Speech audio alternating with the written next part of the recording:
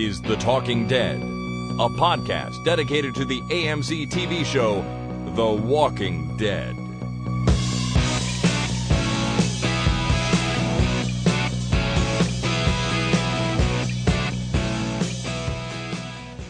Hi, my name is Jason. And my name is Chris. And this is The Talking Dead, episode 152 for Sunday, March 16th, 2014. It's weird recording on a Sunday morning. It is a little weird. You're all at home missing church, and I'm in Chicago still for Walker Stalker Con, but we're doing it. I wouldn't say I'm missing it, Chris. Skipping it, or you never go anyway. Well, I go periodically with my wife. My wife usually goes, and she's getting ready to go to church in a little while, but I wouldn't be going regardless of whether we were doing this podcast or not today. Okay. Well, that's good. That's good that you guys can take different approaches to your spirituality, and one can go and one doesn't. That's right. Perfect. So this is going to be our feedback show. Right. The feedbag. Were we calling it that for a while? I believe you might have called it that once or twice. Okay. Well, I'm not sure we were calling it that. Sometimes I just do things without thinking. That's true. Yeah. But first, I think we should talk a little bit about Walker Stalker Con, even though you're not here. It is. It's Sunday morning here and in Chicago. Mm-hmm. Actually, pretty much everywhere on this continent by this time. Mm-hmm. And so you're just groggily. You've gotten out of bed. You got a bit of a hangover. You definitely are aware that you've been having a really good time. That's about it. I would not say I'm hungover. I didn't really overdo it last night, but there has been a fair bit of drinking and eating and reveling going on while I've been here. Merrymaking, as it were. That's right. But it's a lot of fun. It's really good. So let's just go through a few of the panels I have sat in. On Friday, Jay Bonansinga, the author of the books, the novels, Yep. Mm-hmm. he did a panel. You know what? He was really good. Oh, yeah? Yeah. Despite everything I've said about the books he's written, he got up there and he was really involved, really into it, had a great rapport with the people and people who wanted to ask him questions, which is nice. And he was obviously really passionate about his work, which I know I shouldn't be so surprised about because everyone who creates something is generally passionate about what they do. But he just had a great attitude up on stage, and he was a good interview, interesting things to say. And so, I really enjoyed watching that, and it made me a little bit more excited to read the second half of the final book, to be honest with you. Well, that's good. Which I've already purchased. He had it for sale here. Did you get it signed? And I got him to sign it, yeah. Nice. He does not charge anything for the autographs, which is nice. He said he's an autograph slut. He'll sign anything. That's great. So, I like a good slut every now and again. Once in a while, eh? Yeah. Especially at a convention like this. Yeah, well, that's one of the reasons you go to conventions is to meet up with autographed sluts. That's right. Well, he's one of them, and he's a good guy. It seems like. Now, wait. So does that mean that people that charge for autographs are autographed whores? We might be going down a road here. We should probably turn around. Probably. I'll leave that up to you and everyone else to make their own decision on. Okay. The two things interesting he said, though, Jay Bonansinga, about the book. One is that this book does not end with the attack on the prison. Okay. It continues after that. So, comic spoilers and show spoilers, but the governor dies in that attack. Well, it's not really a show spoiler because we've moved beyond that. Okay, not really comic a show spoiler for sure. For sure. The governor dies in that attack, and these books are about the governor. So we're going to find out how the story continues, probably from the perspective, I guess, of Lily Call, who's basically the main character here. Right. Post prison attack. So I'm kind of interested to hear that. It'll be something brand new that hasn't been told anywhere else. Right. Now, he said that just to me. He didn't say that on the panel. Because I chatted with him when I bought the book. The other interesting thing he said, though, is that there are more books in the works. Oh. There will be, now he said this on the panel, but there will be more Walking Dead novels, but he wouldn't give us any hint as to what the content will be. So, okay, well, the chances are they're probably not about the governor. No, 'Cause, they're not going We've to be. pretty much taken his life from the beginning of the apocalypse to, book spoilers. He'll probably die at the end of or near the end of the next book. Mm-hmm. So we'll have to move on to maybe Lily. We'll continue on with Lily, or maybe it'll be something completely different. I didn't consider the fact that we continue with Lily. We could, though. We could. I was thinking more something different. Maybe they will focus. He didn't say how many books, but maybe they'll focus on another popular character. Like maybe we'll get a trilogy of Michonne stories or something like that. Maybe they'll go and they'll tell a story of how NORAD deals with the zombie apocalypse. Hey, I'd be up for something completely new like that. That would be A-okay with me. Yeah. But we'll see. So no real timeline or on when those are coming. But if you're into the Walking Dead novels, this is not the end, people. Right. And how oh man, can you? I would love to read the story on how the zombies would overrun Cheyenne Mountain. Want to play a game? All right, why not? War Games. That was good. That was a good movie. That is a good movie. Send him an email. Maybe he'll go for that. Anybody. Just write a story about NORAD's response to the zombie apocalypse and how Cheyenne Mountain gets overrun by zombies. Because it can survive a nuclear attack. I bet you that's been done. You think so? If not, it's a really good idea. I think it's a really good idea. All right. So, also on Friday, let me talk about the Harp Twins for a second. Oh, okay. So, a couple of twin women who play electric harps. And they pretty much do cover songs of sort of nerdy stuff, like TV show theme songs. They do a bunch of Metallica, Ozzy Osbourne, like heavy metal stuff sometimes, but they're also doing the Walking Dead theme. They're doing the Game of Thrones theme, video game music. They are spectacular. Are they? It's really, really impressive. They had them up on stage playing some songs between panels while they rearrange stuff. Right. And they're amazing. They had a booth here, so you could go talk to them. You could buy their stuff, whatever you want, get shirts, signed, autographs, and so on. But when they're up on stage playing, it's really impressive what these two can do on harps. Well, a couple of things. One, first of all, I didn't know there was such a thing as an electric harp. And now that you've mentioned that there is such a thing, and I've seen a couple of their videos because you sent me a link to a bunch of their videos, it makes perfect sense that there's an electric harp.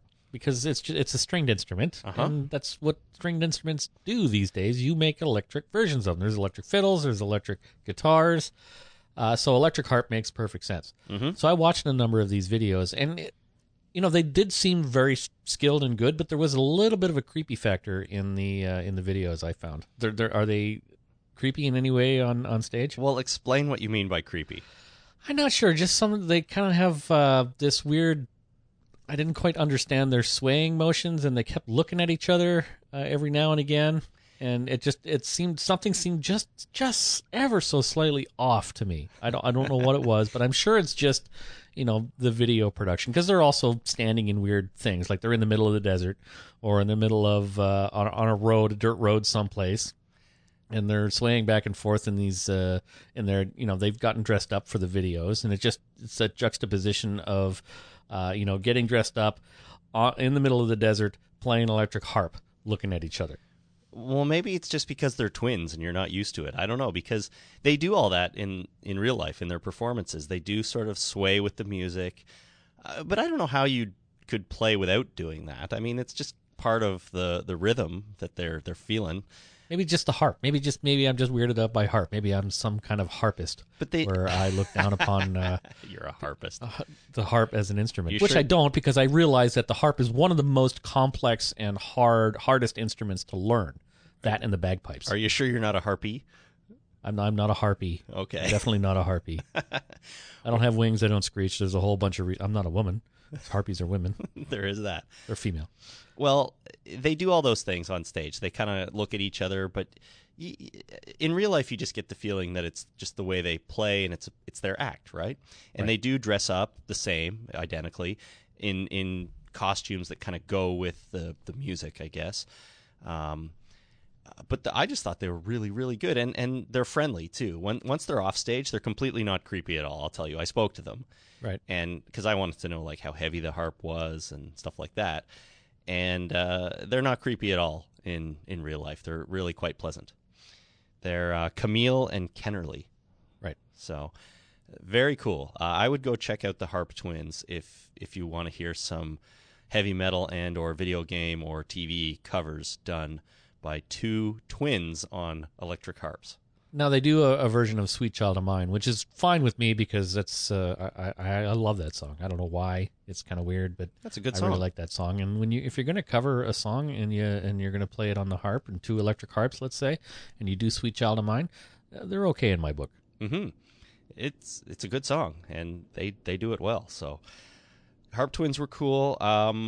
Jason from the Walking Dead cast and I also co-moderated a panel with Irony Singleton. Mm-hmm. Which was a ton of fun. That guy, he's an easy guy to interview or panel moderate for, because you just kind of start him and he goes, and then the panel's over.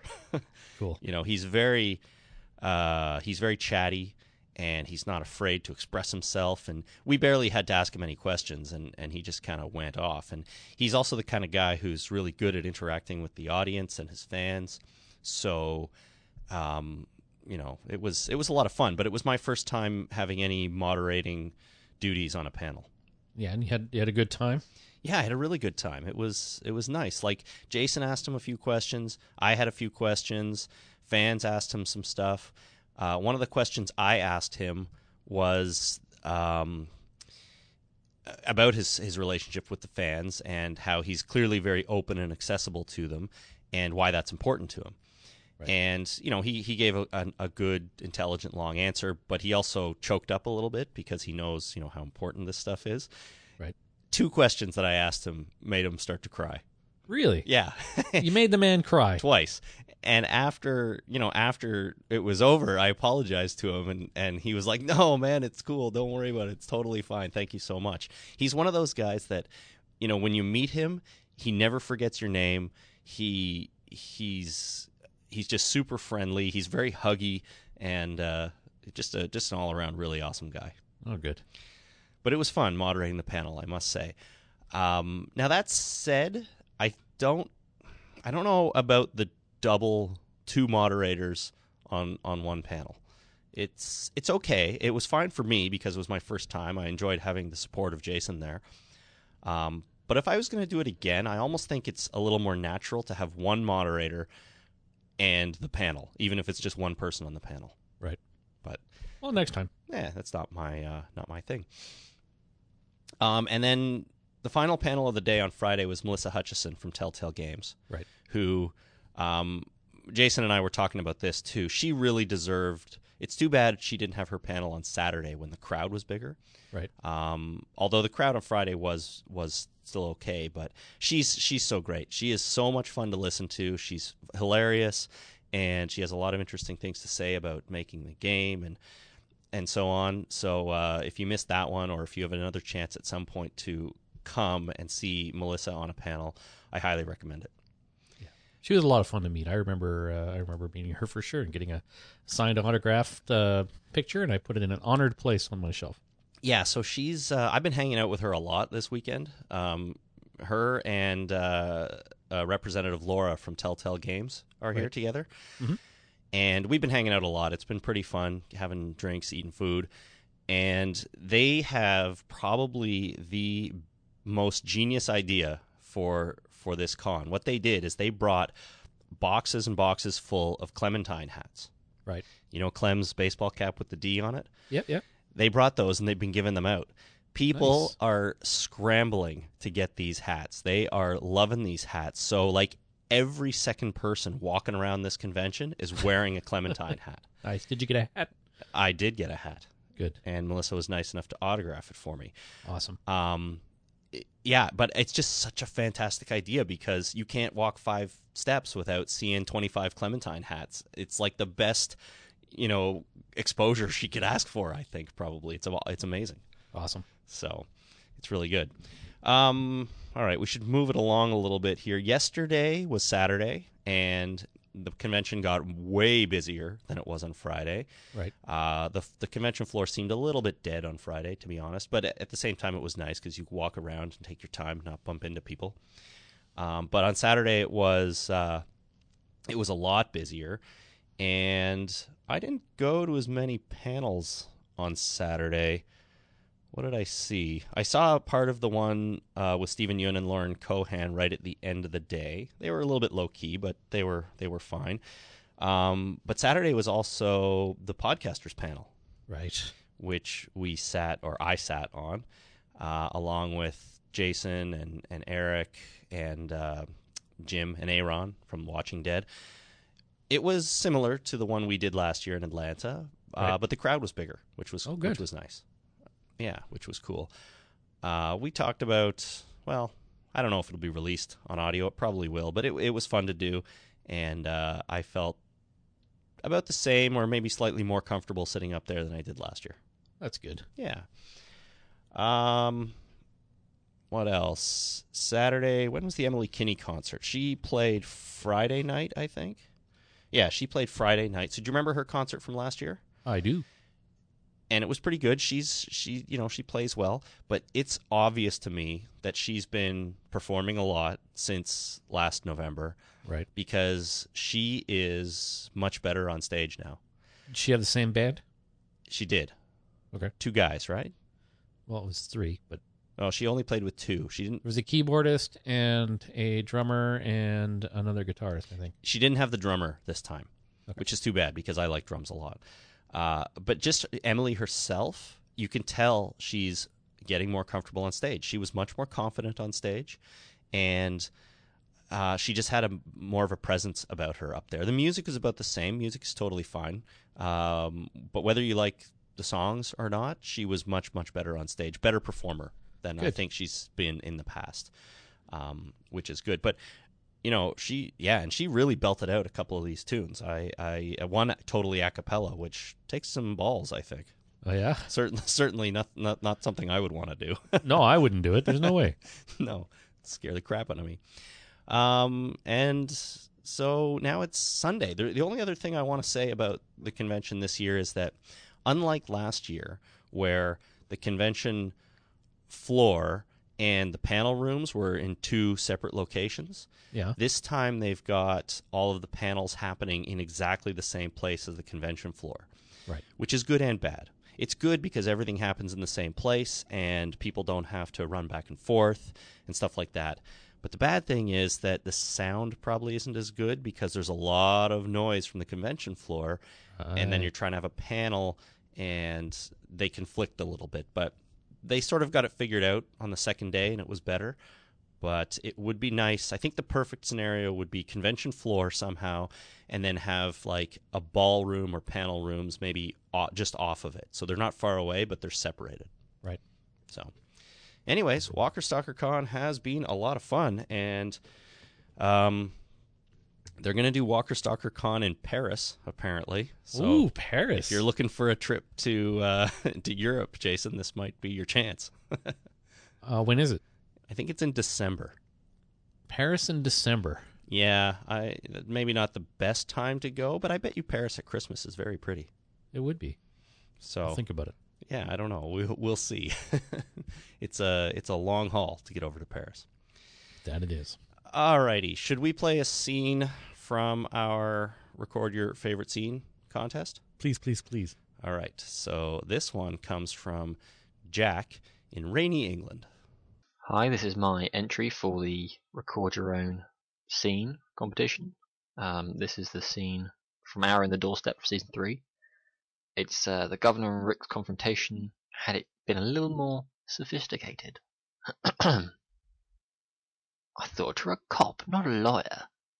Either way, I don't pretend to be a governor. I told you, I'm their leader. You're the town drunk who knocked over my fence and ripped out my yard. Nothing more. Didn't you ever misjudge someone? Andrea told me about your baby. That it might be your partner's, but you still care for her and admire that? Restitution for your own lack of insight, for failing to see the devil beside you. Oh, I see him all right. I love that one. Well, why does everything sound better with a British accent. Oh, and with the let's be honest, kind of a hilarious British accent. It's awesome. It sounded like it would be a murder mystery, set in the 1700s. It was beautiful. Oh, I see him all right.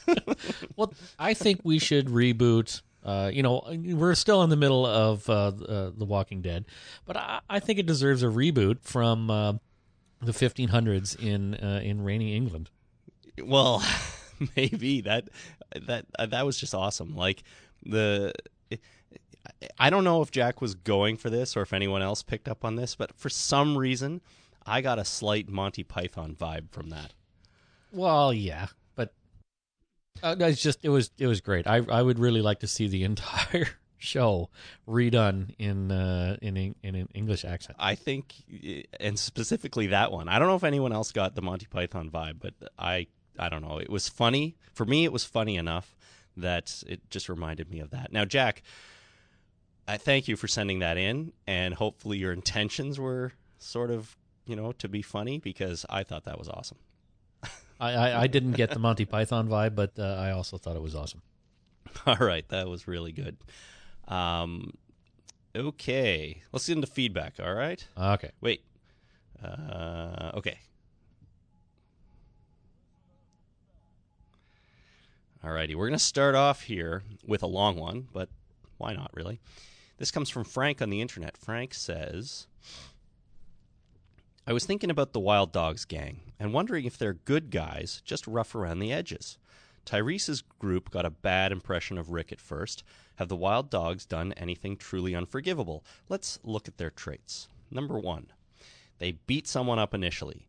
That was when we first heard them in the house, right? But we don't know they killed them nor what the person did to deserve their ire. Number 2, fighting over a bed. But the guy who gets choked out is just rendered unconscious. In a world where the dead walk, the choker seemed to know not to kill this guy, if that makes sense. Number 3, approaching Daryl. While they seem immediately menacing, they also are just doing what Rick's group would do in a similar situation. Number 4, the guy laying claim to Daryl's jacket. This seems to suggest they have robbed before and have less regard for Daryl's life, but then again, Joe seems to steer his men from this idea by recruiting Daryl. And number 5, bouncing tennis balls? Unforgivable. So what do you think, Jason? Are these just misunderstood people, or are they really bad guys? Well, I think choking someone until they fall unconscious in order to get the big bed seems a little drastic.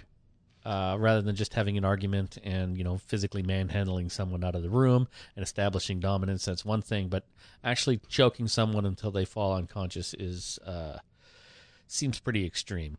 And, the number 4, the guy laying claim to Daryl's jacket, that might just be a tactic. They might do that to all new people to put them ill at ease. Like, by saying that to someone, you're saying to them, I don't value your life, I just value your stuff, which will put them in a little more of a position to listen to what's going on, or, to be, susceptible to the power of suggestion, let's just say. Yep.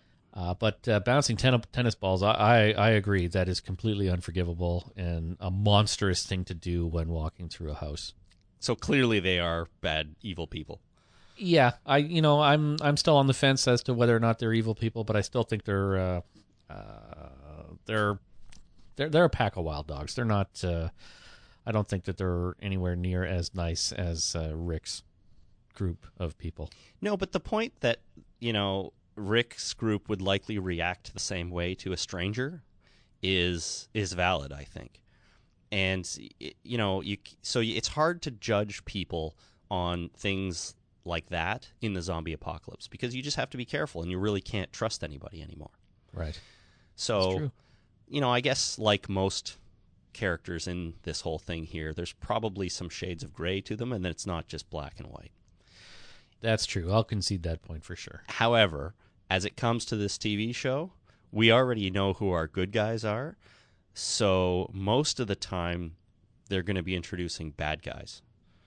And I have a feeling I don't think everyone here is going to totally get along when they sort of do come together. So right. I have a feeling these wild dogs are definitely going to be not friendly guys. Right. So we have our protagonists, and now it looks like we have some antagonists. That's right. All right, so we have an email from Yusuf in Dubai, the United Arab Emirates. My holy crap is, what if the meeting between Daryl and the Mad Dogs actually happened in the past, and he was the guy being beaten downstairs while Rick was hiding upstairs? This will also explain why Bandana Man is still alive when we met Daryl. They might do this for two reasons. One, they want to put a wedge between Daryl and Rick, or two, what if they've already witnessed Daryl's death? Okay, so this is an interesting theory, but I went because I had seen a graphic on Reddit. Somebody has made a timeline graphic, which I thought was pretty cool, and I think I posted it on our Facebook page originally, but it's been updated since then. Right. Which shows when all of the things are happening in the different storylines. And according to that graphic, it would be impossible for Daryl meeting the Mad Dogs before they go and raid Rick's house. Right. Apparently, according to the graphic, the home invasion takes place after the second night after the fall of the prison. Right. And Daryl meets the bandits on the fourth day after the prison falls, so a couple of days later. Right. So they've already raided Rick's house. He's already fled.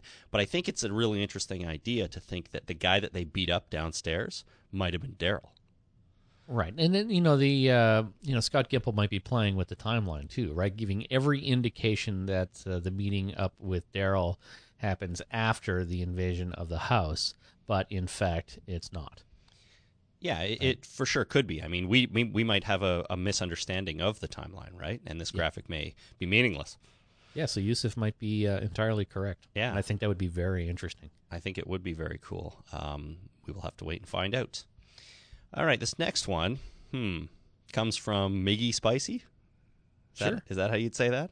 In Los Angeles, California. I think I can pretty much speak for all professional productions when I say that any alcohol in a scene is fake. Any production or production company will dictate employee rules, but it's still just that, employment. Since actors most likely will have to do multiple takes, it would be no good to have them keep sipping, especially if someone can't hold their liquor. Plus, there's liability. I can't think of a film off the top of my head that may have done it, but here in the States, for liquor commercials, actors have to actually be 25 or older to appear in them. So this is in reference to our questions about drinking booze on screen. Right. And yeah, I guess it makes sense that you'd never drink real alcohol because, it just might end up bad. Right. For everybody involved. So yeah, and I still think that what Emily Kinney should have done was go and have a shot of the nastiest alcohol she could possibly find in a liquor store and film it on her own time in a safe place, and then watch her reaction and then mimic that for the actual show. Yeah, that reaction that she had was underwhelming. It was. Now, I have a feeling, again, I didn't watch Talking Dead, AMC's show, after this episode, or that episode, but I have a feeling someone wrote in to say that they talked about that, or they mentioned it on there, or they heard it somewhere anyways, that she has gone out with, Scott Wilson and maybe some of the other cast and tried some of this stuff, but right. I guess it didn't make it into the show, or she's just a real hardened person who can chug back anything she can get her hands on. You know what? You might be absolutely right. Maybe she did exactly that. She went and she found the hardest, nastiest alcohol she could find in the liquor store and filmed it, and her reaction was, "Ooh, that's not really good." And maybe it just went down smooth for her. Yeah, and then that was her reaction. So maybe it's an honest, genuine reaction. I just finished saying that she's got a lot more confidence on stage. You can tell she's been working on it a lot, and maybe part of that has been drinking a lot of hard whiskey or something. Well, I remember that when I was in bands and we would play at bars on a regular basis, and the theory we had in the band room during rehearsals was, if you're going to play at 11 o'clock on a Friday night, you're probably going to have a few beers, you're going to play drunk, so you got to practice drunk. So we drink during rehearsals. I see the logic. Yeah, what makes perfect sense to me. Total. All right, where are we? So we have an email from Matt on the internet. When Daryl climbed into the coffin for a nap in this week's episode, I immediately realized that this is almost certainly the most secure way to sleep in the zombie apocalypse landscape. Also, I wonder how Daryl finds the time and supplies to dye his hair. It looked particularly emo in this episode. Yeah, Daryl does have some nicely styled hair, but I don't find it all that crazy. You know what? There's still scissors in the zombie apocalypse. He could get haircuts. Yeah, and I don't think it would be that difficult to find black gunk to put in your hair. Probably not, and maybe he's just won the hair lottery and he's got really, really nicely colored hair. That could be. You know? So, now regarding the coffin nap, is that a good place to sleep in the zombie apocalypse? It's fairly secure, probably, if you close the lid. I mean, luckily, not a lot of people are funeral directors or have experience opening and closing coffins. So not a lot of the zombies would have experience doing that and probably wouldn't think to do that. Mm-hmm. Not that they think at all. But I'm just thinking, in terms of the, what you do in life, you do in the undead version of yourself. So the RV inspector or, Morgan's wife trying to open the door. Mm-hmm. So not a lot of zombies would open coffins, I think. No, you're right. So I think that is probably a pretty secure place. But, really, on the other side, it is a coffin, and they usually don't make air holes. So closing a coffin might not be the best thing to do. Very good point. Do coffins lock shut? Yes. Or do they just close? I believe they do. I believe, I'm not sure how they sealed, but they are sealed somehow. Yeah. And they might not be perfectly airtight, but they're probably pretty close, eh? Well, they're made with, a high level of craftsmanship, and those they're probably not made to, seal like a refrigerator, but I'm sure that the seams are pretty good. So what you're saying is sleep in a refrigerator. Oh, yeah, if you have the opportunity. That also, if we've learned anything from the most recent Indiana Jones movie, a refrigerator will protect you from a nuclear blast as well. So you're good. Zombies and nuclear explosion. Whatever your apocalypse needs are, a refrigerator can solve them. The refrigerator is the modern take on the towel, clearly. That's right. So if you're going to, hitchhike through the world, take your refrigerator with you. You can't go wrong. Put wheels on it, maybe an engine, and just drive that sucker around the country.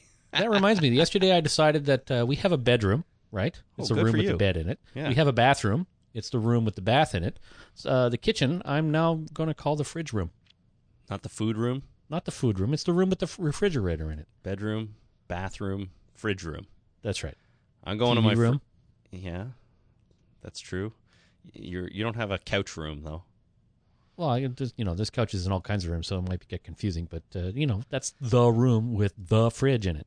So I'm going to the fridge room to get a sandwich. That's right. All right. Good luck with that. Maybe you can popularize it. Thanks. What you need to do is write it down in some sort of novel or book and get it into the common lexicon. Sure. Done. Okay. And insert into the zeitgeist. That's right. Before that happens, though, I'm going to read this next one from Sarah in Mission, BC.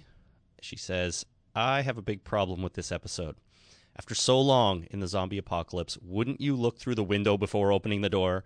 Everyone watching could see walkers outside through the gaps in the door. Daryl is so much smarter and far more careful. It surprises me that the writers would put it in like that. He was so excited about feeding pickled pig's feet to his spirit animal that he just didn't think.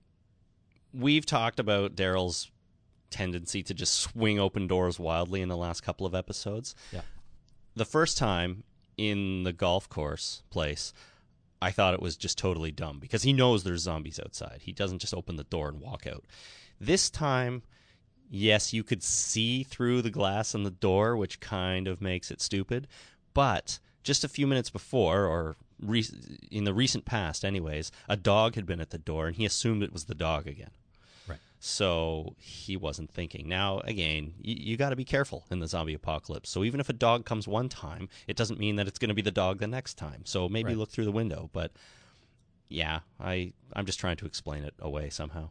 and some lessons are hard learned, and this is a lesson that he will have learned from and will be smarter for it and better for it the next time. We hope so, unless tonight he just keeps opening doors willy-nilly. Yeah.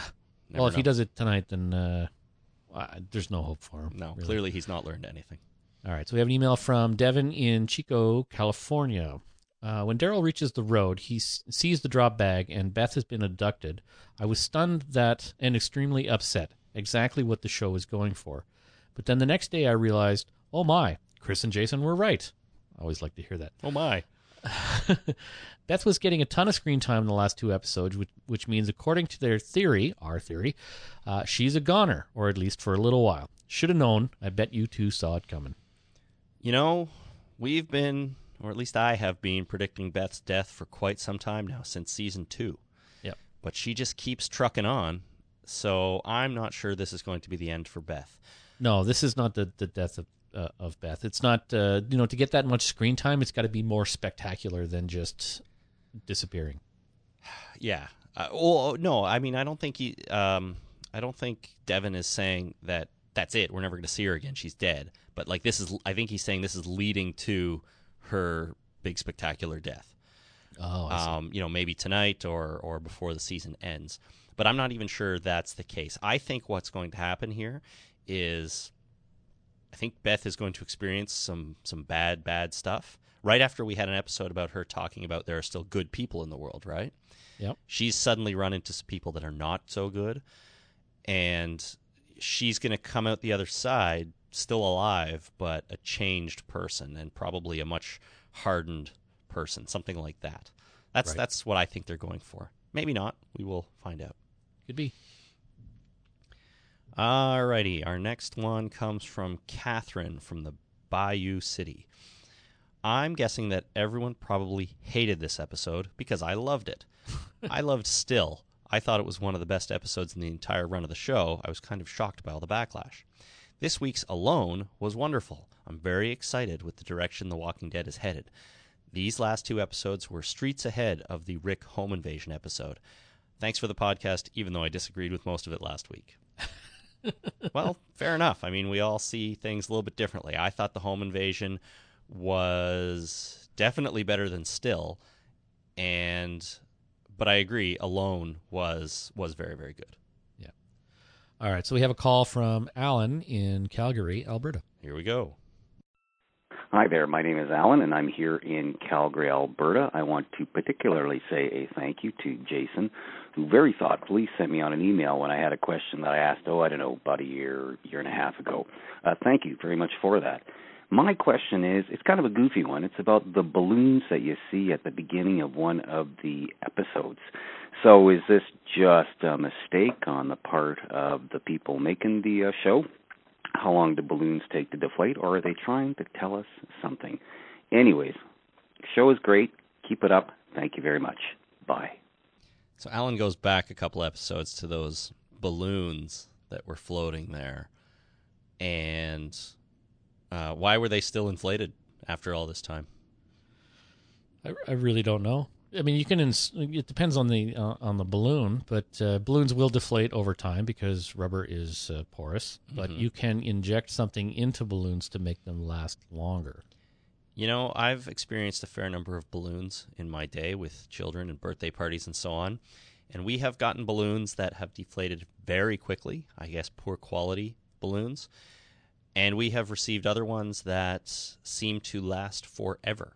I have had to actually deflate balloons after weeks of them hanging around my house, and I'm tired of them being there, so I get rid of them. But they're still going, inflation-wise.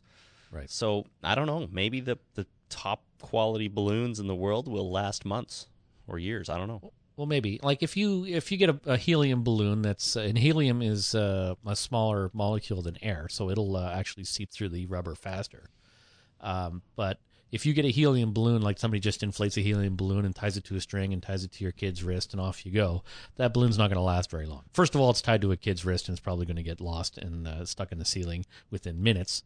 But, failing that, deflating, it's going to deflate over time. But if you see a balloon installation, like they're making something like a balloon arch or balloon candy canes at Christmas or any kind of event installation, they will coat the inside of that balloon with something prior to inflating it so that it will last longer. Because the last thing you want to do is make a balloon installation the night before, and then you get up in the morning and all the balloons are half deflated and sitting on the ground. Right. You know, whoever hired these people to install this balloon thing, they're going to get a call, and they're going to be ranting and raving and yelling and screaming and all kinds of unfun stuff. So it depends on what the balloon is going to be used for. It depends on, like you say, the quality of the balloon as well. Like if you buy dollar store balloons by the pound, probably not going to be as good as the ones that you buy at the rich people mall. You know what I love about this call most of all? What? One, that it just shows that our listeners and a lot of fans of The Walking Dead are so attentive to detail and just obsessed with things like this, like balloons and how long they will stay inflated. Yeah. I don't watch other shows and think, oh, those balloons, I can't believe they've been there so long. And but on this show, it totally comes up. And then you have an answer like that, which is great, perfectly well thought out, intelligent, and clearly you have experience with balloons. Well, I used to work for a family event planning company, and I used to hire people to install balloon installations. Yeah, it's good. I mean, who knew that your balloon installation experience would come in handy when talking about The Walking Dead? Who knew? It's amazing. Yep. This is an email, and it comes from Sarah on the internet. Now, this is how you do character development. Last week's episode felt disjointed and didn't work for me. She goes on to say, it all seemed heavy-handed, and none of it seemed like a logical progression of either of their characters. I couldn't help but feel uneasy after the episode was over. This week's episode proved that character development could be logical, slower-paced, and still fascinating to watch. Daryl and Beth had more natural conversation, and the banter was awe-worthy. So I guess she's comparing the still with alone, right? Right. Still not so good, alone very good. Right. I agree. Thank you, Sarah. Okay, so we have an email from Dave T. in Coventry, UK. I want to know why there are so many marauding people now that the group is split up. While in the prison, there was not one visitor who stumbled across the massive place, but now that they're walking around, there is one person after another. This seems really far-fetched. Obviously a way to expand the storyline, but not very consistent. I don't know about this. Maybe there have been lots of groups wandering around. Maybe some showed up at the prison. We just didn't get to see that. It happened during this 8-month break between seasons, which I understand is a little bit of a cop-out answer from me and from the show, kind of. But I don't know. Do you think there's too many people like hanging around the area now that they've left, or does it bother you at all? Well, I don't think it bothers me because I've got there's two things. One is maybe there were people wandering around that would stumble across the prison, but the prison was generally speaking surrounded by zombies. So anybody wandering around, peeking their head out in the woods, seeing the prison would go, "Oh, that thing's surrounded by zombies. I'm getting the hell out of here," and they would just turn around and leave. I mean, there were some fortifications and stuff built after a while. Then again, somebody might come out of the woods and go, "Hey, that thing is surrounded by zombies," but there's a field of corn inside the walls, so maybe there's somebody in there. But then again, that kind of goes. There's another option for that is that's already filled with people, and I don't like people because people are bad, and I'm going to stay away from them. Or they're a large group, and maybe even the wild dogs, the pack of wild dogs, those guys found the prison, but found it and said, "Oh, that is very well fortified, well thought out. There's lots of people. That's not something we usually go after," so they buggered off. The second point I wanted to make was if you're looking for something and you have a group of people, what do? You split up because you can cover more ground and do a better search. So now as the group is fragmented, there's a bigger chance that they'll run into somebody. Yeah, you're absolutely right. And I don't know. I mean, so far they've introduced the wild dogs. There were the people on the side of the train tracks that Tyrese tried to help. Yep. Is there anybody else? There's the guy in the car that stole Beth. Assuming it's somebody else, that's true. I assume it's somebody else. All right. So, I mean, there hasn't been that many, and people tend to travel from one place to another, right? I think this point in the apocalypse, you don't have a lot of people searching for somewhere to be, maybe. You have people traveling between places or just moving in general. So the fact that maybe someone didn't run right into the prison is somewhat believable, especially if you're following the train tracks or you're following roads or something like that. You might bypass that kind of location. Also, I had another thought, is that, that's how they found Stookie when they were at the prison, is they went out and they looked for them, and they found a bunch of people that way. Mm-hmm. So maybe there are people wandering around out there all the time, and in some cases, they brought them back to the prison. That's right. We had Dr. S, we had Patrick, and all those. Oh, those are the people from Woodbury, though, right? Yeah. Stookie wasn't from Woodbury. He was just wandering around. You're right. But I'm thinking there's other people. Then they had that, that's why they came up with the 3 questions, because they kept running into people and they wanted to get the good ones to come back and be part of their community. Yeah, there was Clara the Moss Lady. She wasn't from Woodbury. Right. And her husband's head. So maybe there are people wandering around all over the place. Yeah. Alrighty. Thank you, Dave T. in Coventry. This next email is for me, right? Susan in High Point, North Carolina. Susan says, something's been bugging me, and I'd like your take. How come walkers go up to doors to get into buildings? I realize we have to suspend disbelief, but I need some rules in the disbelief. If the walkers understand enough to approach a house, walk up the stairs, and bang on the door, wouldn't they also understand how gross it is to take a bite out of a person's arm or gut? All the walkers can possibly be is a brain with one purpose: to find humans and eat them. So walkers and doors? Walkers and doors, and okay, here are the rules. And basically, what you did in life, you can do in an undead form. And there is a little bit of basic reasoning there. In the Night of the Living Dead, which was that the first zombie movie? I think it's kind of credited with launching the genre, but it wasn't really technically the first, I don't think. Right. Okay. So in that movie, which launched the genre, a zombie went around a car in order to get at our protagonist. I think it was Barbara. Okay. At the beginning, near the beginning of that. So that kind of says that zombies do have a basic reasoning. I'm not. If a zombie was just a straight point and shoot kind of thing, where all they wanted to do was go in a straight line and chew on brains, that zombie probably would have tried to scramble over the car. But he went around the car. And we also had Morgan's wife try and open the door to what their house was. We have the RV inspector zombie. So essentially what I'm thinking is that because humans that live in houses, we generally get into those houses through doors. And so that's how we think of how to get into a building, is through a door. Mm-hmm. We don't think of going through the window. We don't think of climbing onto the roof and climbing through the chimney. Maybe a zombie Santa might. So you got to watch out for zombie Santa. Coming down your chimney. He's coming down your chimney. That's right. So I think that zombies walking up to doors is completely plausible.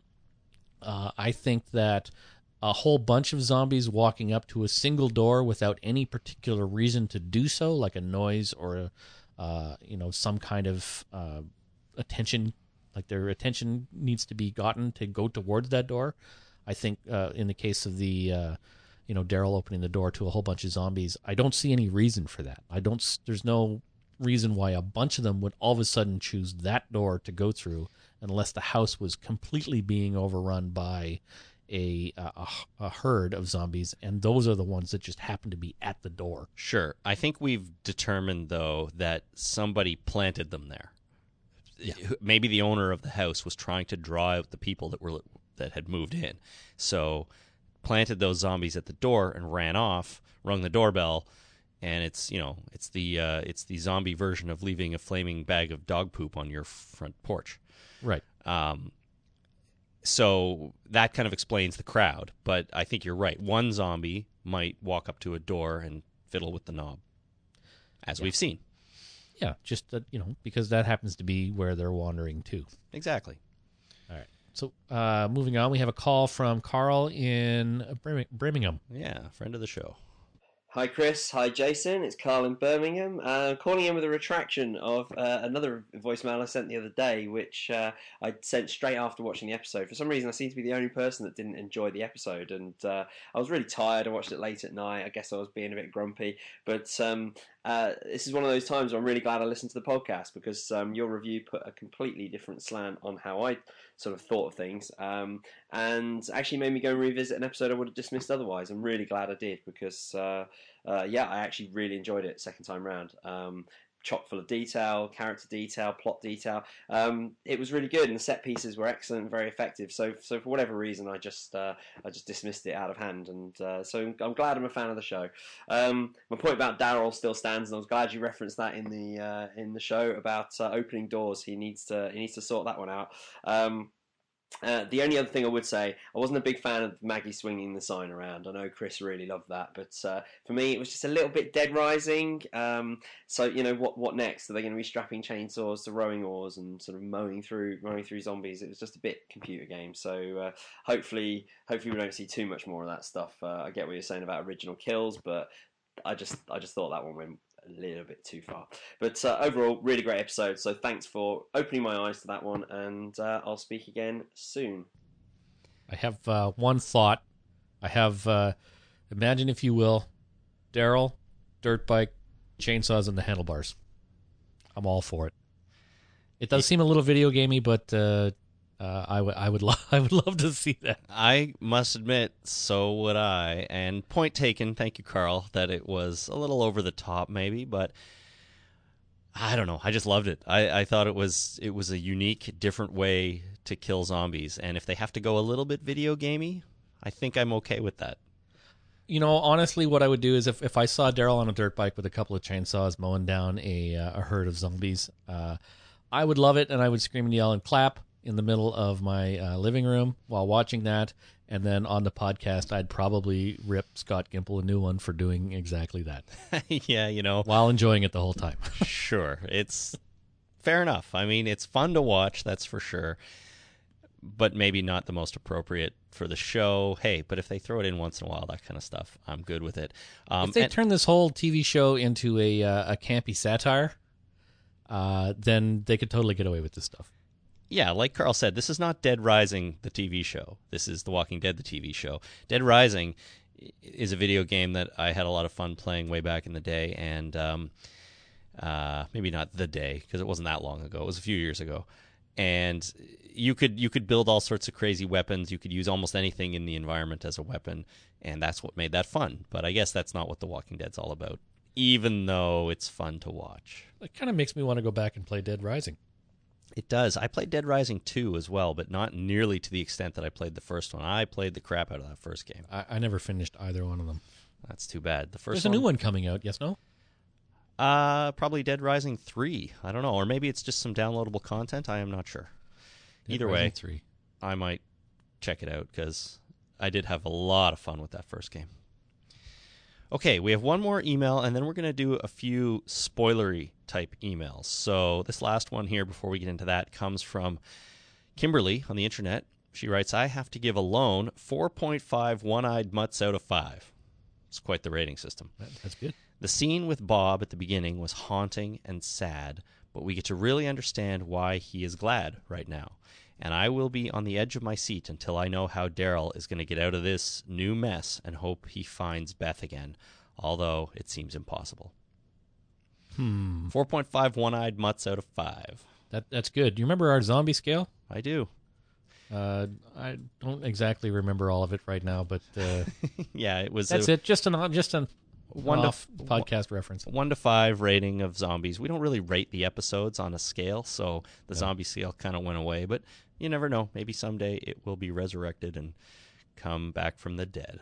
All right. So Dead Rising 3 has a release date of November 22nd, 2013. So I guess it's out. Oh, a while ago. And it's an Xbox One exclusive. Wait, that's the original release date. I think it was moved. Did the Xbox One come out back then? No, it didn't. So I'm a little weirded up. Maybe they mean 2014.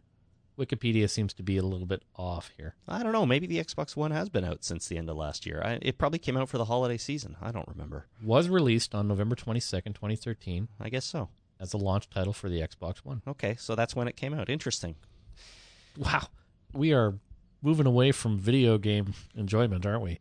When a title like Dead Rising 3 could get by us and we're not even aware of it. Yeah, seriously. But I have not bought an Xbox One. I'm still perfectly happy with my 360. Maybe in a year from now or something like that, I'll pick up the Xbox 1.2 or whatever they're going to call it. I don't know. But yeah, either way, maybe I'll just go back and play Dead Rising 1 some more. Yeah, I might go back and play Dead Rising 2 just for fun. Okay, so how are we going to do these? We have some spoiler feedback now. A little bit comic-y spoiler. I don't know if they're really show spoiler, and most of the time it's just references to characters that may not have been in the show yet. So not heavy-duty spoilers or anything, but from here on in, everyone, just the warning that there could be light spoilers for comic and possibly some speculation on the future of the TV show. So if you're not I'm going to spoil some Battlestar Galactica too. So if just be warned about that. Good for you, man. For the first time ever, you're warning people of your Battlestar spoilers. So that's right. All right, are you starting? All right, so let's get started here. First of all, Boomers of Cylon. Adam, friend of the show. This is a minor comic spoiler. He references a character from the comic that we haven't seen in the show yet.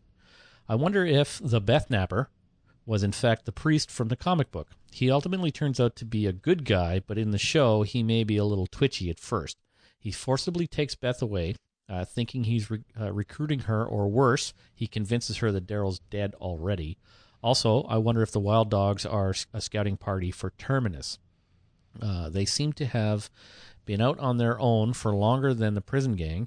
How could they not have seen Terminus signs unless they work for Terminus? So that second point, I think, is a good one, first of all. I mean, if they are hanging around and they're out there, and like all of our prison characters have come across a Terminus sign, there's no way that the Wild Dogs wouldn't have, you think. Right. So either they work for Terminus, they're scouting, or possibly they have chosen purposefully not to go there. Maybe they're using the Terminus signs and the Terminus paths as their marauding grounds. Like, people are going to start coming through here, and they're going to run across Terminus signs, so they're going to be along this area. Why don't we ambush people here? Interesting concept, make it easy. They know people are going to be walking along. We need their stuff. If we just hide in the forest here, people are bound to come along sooner or later. Interesting. I like it. Now, the fact that if they work for Terminus, that means that Terminus may not be the most friendly place. That could be. Well, what would they be doing if they work for Terminus? Well, maybe they're like an early sort of line of defense. Maybe Terminus doesn't really want people to come. Well, then the signs are probably a dumb idea. Yeah, then the signs are a bad idea. So, I don't know. I mean, why would they be out there? Maybe the people that put the signs up are the anti-Terminus people, and they're trying to get people to go towards Terminus to get them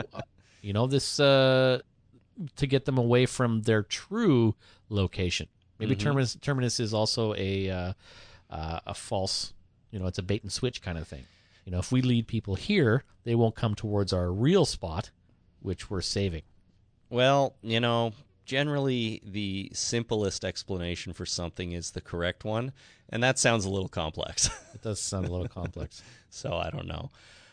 In terms of, Beth being kidnapped by the priest from the comic, I think that's a possibility. I mean, well, I'm trying to remember the exact storyline, the beginning of the priest story. So so I guess I'm going to spoil some of the comic here. Yeah, that's fine. I don't remember it all that well right now. It's been a long time since I went back to read that.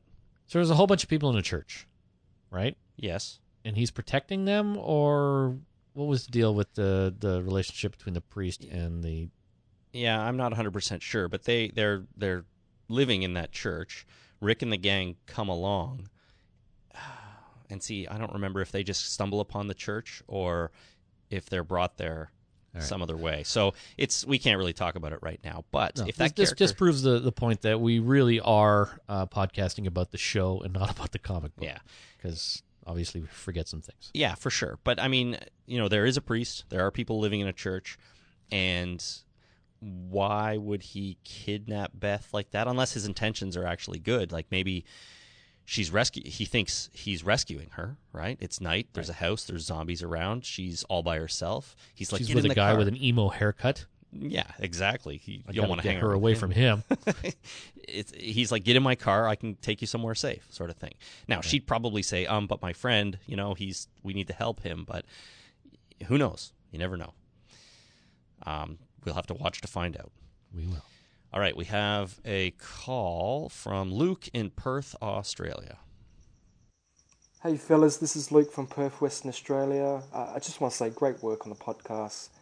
I tune in every week, and you've got to be proud of what you've achieved, guys, so a big pat on the back to you. And if you've got a spare minute, check out Perth, Western Australia, and let me know your thoughts. Vacation tips. Now, I have a theory. Do you think Jeff Kober is linked to the Terminus Sanctuary? Do you think he's sending out his guys to put up posters around the place in aid to try and lure existing survivors to Terminus? Now, obviously he's bad, so you can just imagine what will happen when they do get there, So, just let me know your thoughts. I'm going to stop that one there.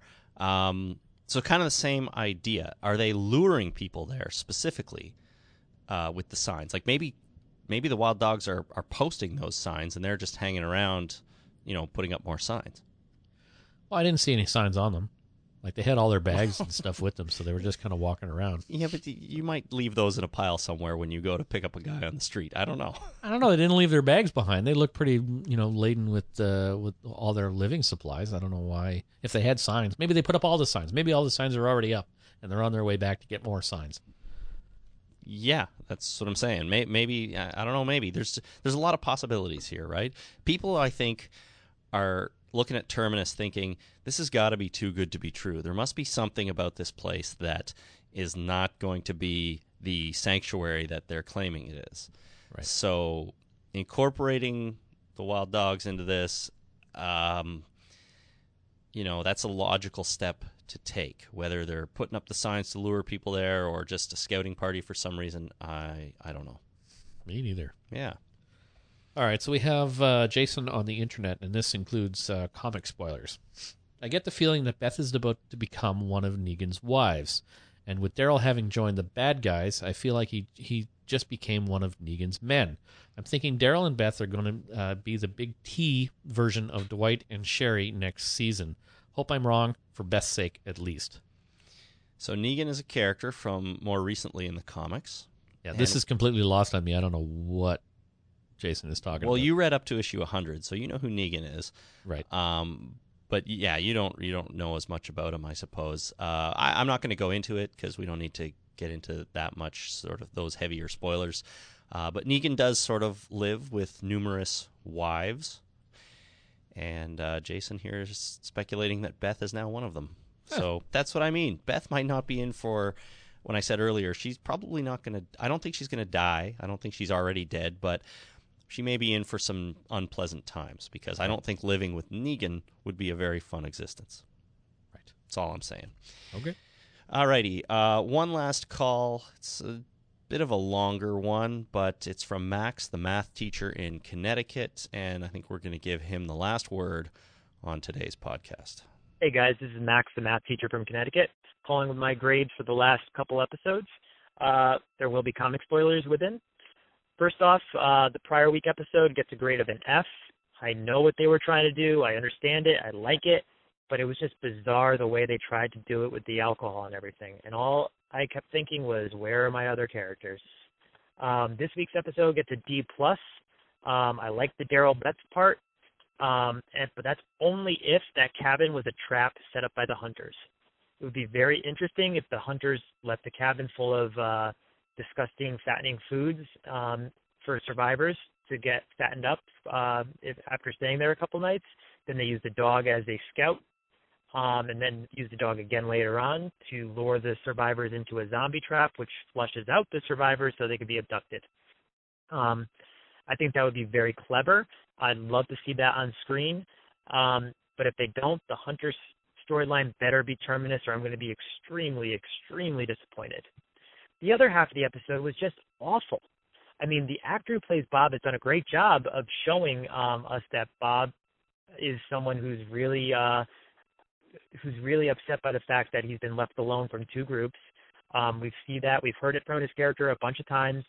I didn't need to see it for 5 minutes during the cold open. It just felt like a waste of time. Didn't really need to see it. It didn't add much. I mean, the rest of the episode was even worse, though. I mean, here's my abridged version of their storyline. Maggie, I'm going to find Glenn. Don't risk your lives for me. Sorry, that accent's awful. Bob, where's Maggie? She's hot. I want to risk my life. I'm going.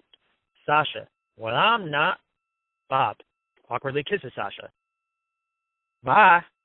Sasha, oh, look, Maggie's on the ground. Don't know why we didn't notice her before when we walked by her. Oh, no, zombies. They fight for 2 minutes. Sasha, all right, I'll risk my life for you. Maggie and Sasha find Bob 5 minutes later.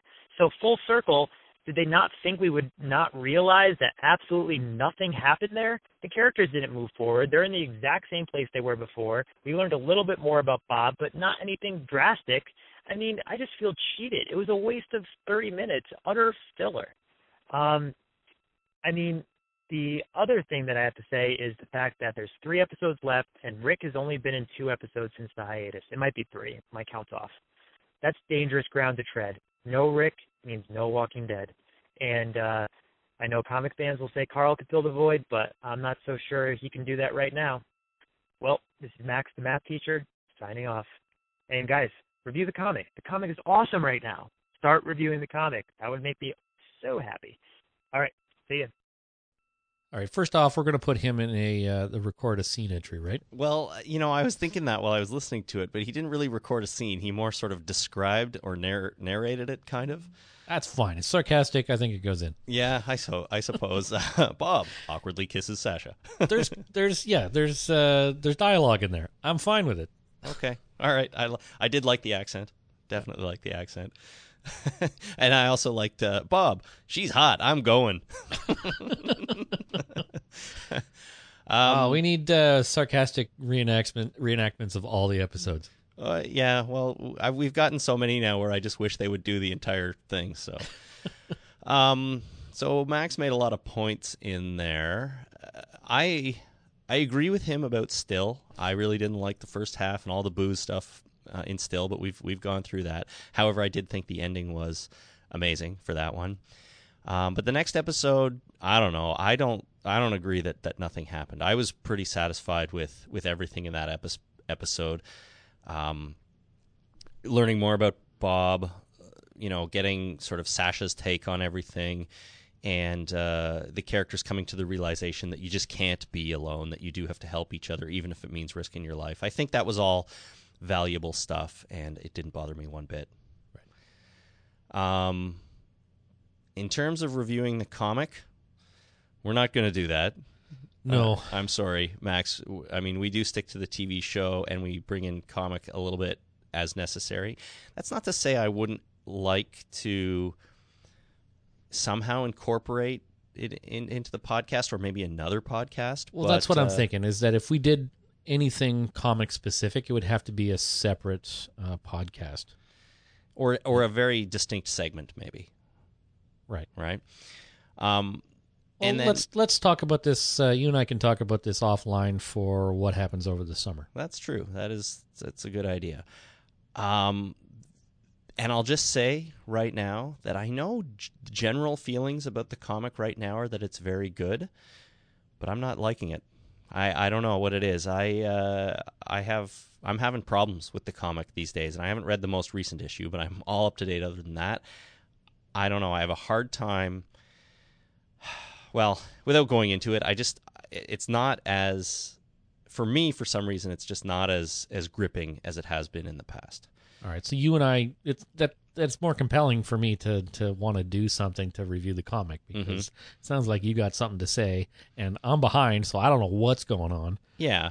So maybe this is something we should do over the summer break. Yeah, maybe. I mean, I haven't put as much thought into it as I would if we were going to actually be talking about it, official here on the show. So I don't know how to articulate my feelings quite yet, but I'll just say that I am not going through a period where I'm really, really loving the comic right now, and that's it. So, and that is also going to be it for this podcast. So it's Sunday morning. We got a new episode of The Walking Dead tonight. I will be watching it in my hotel room this evening. Or you have AMC? I do. Okay, good. You're not going to watch it on the floor with a whole bunch of people like we did last time at Walker Stalker? There is going... Walker Stalker Con. Yeah, you almost ran out of breath there. Right? Shaka Khan. I've heard rumors about a viewing party downstairs in the bar, in the hotel bar.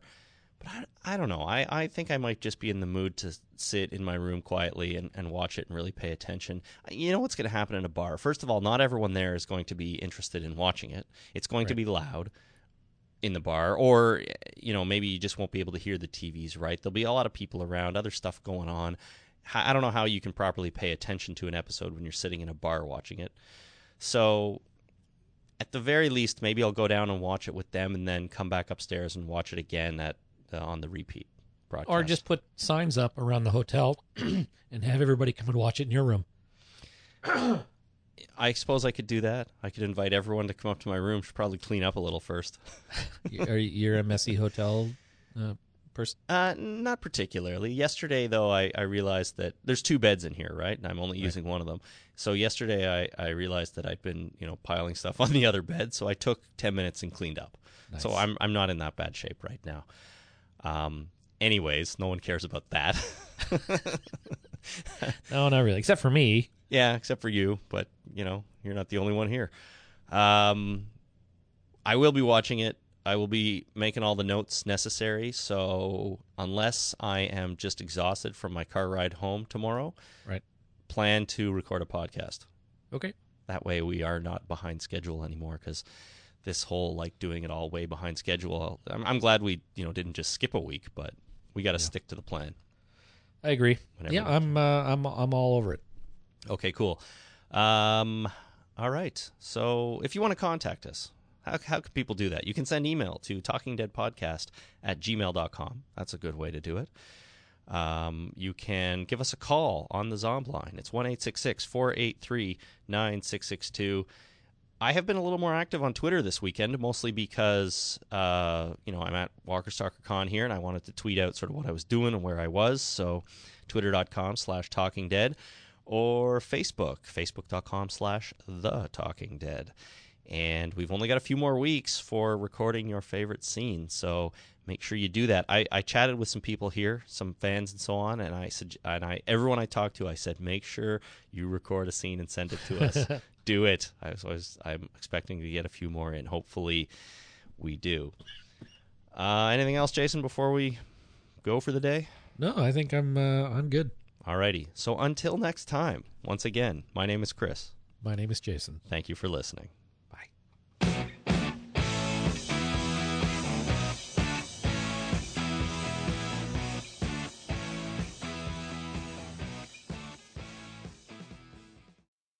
Oh, I see him all right.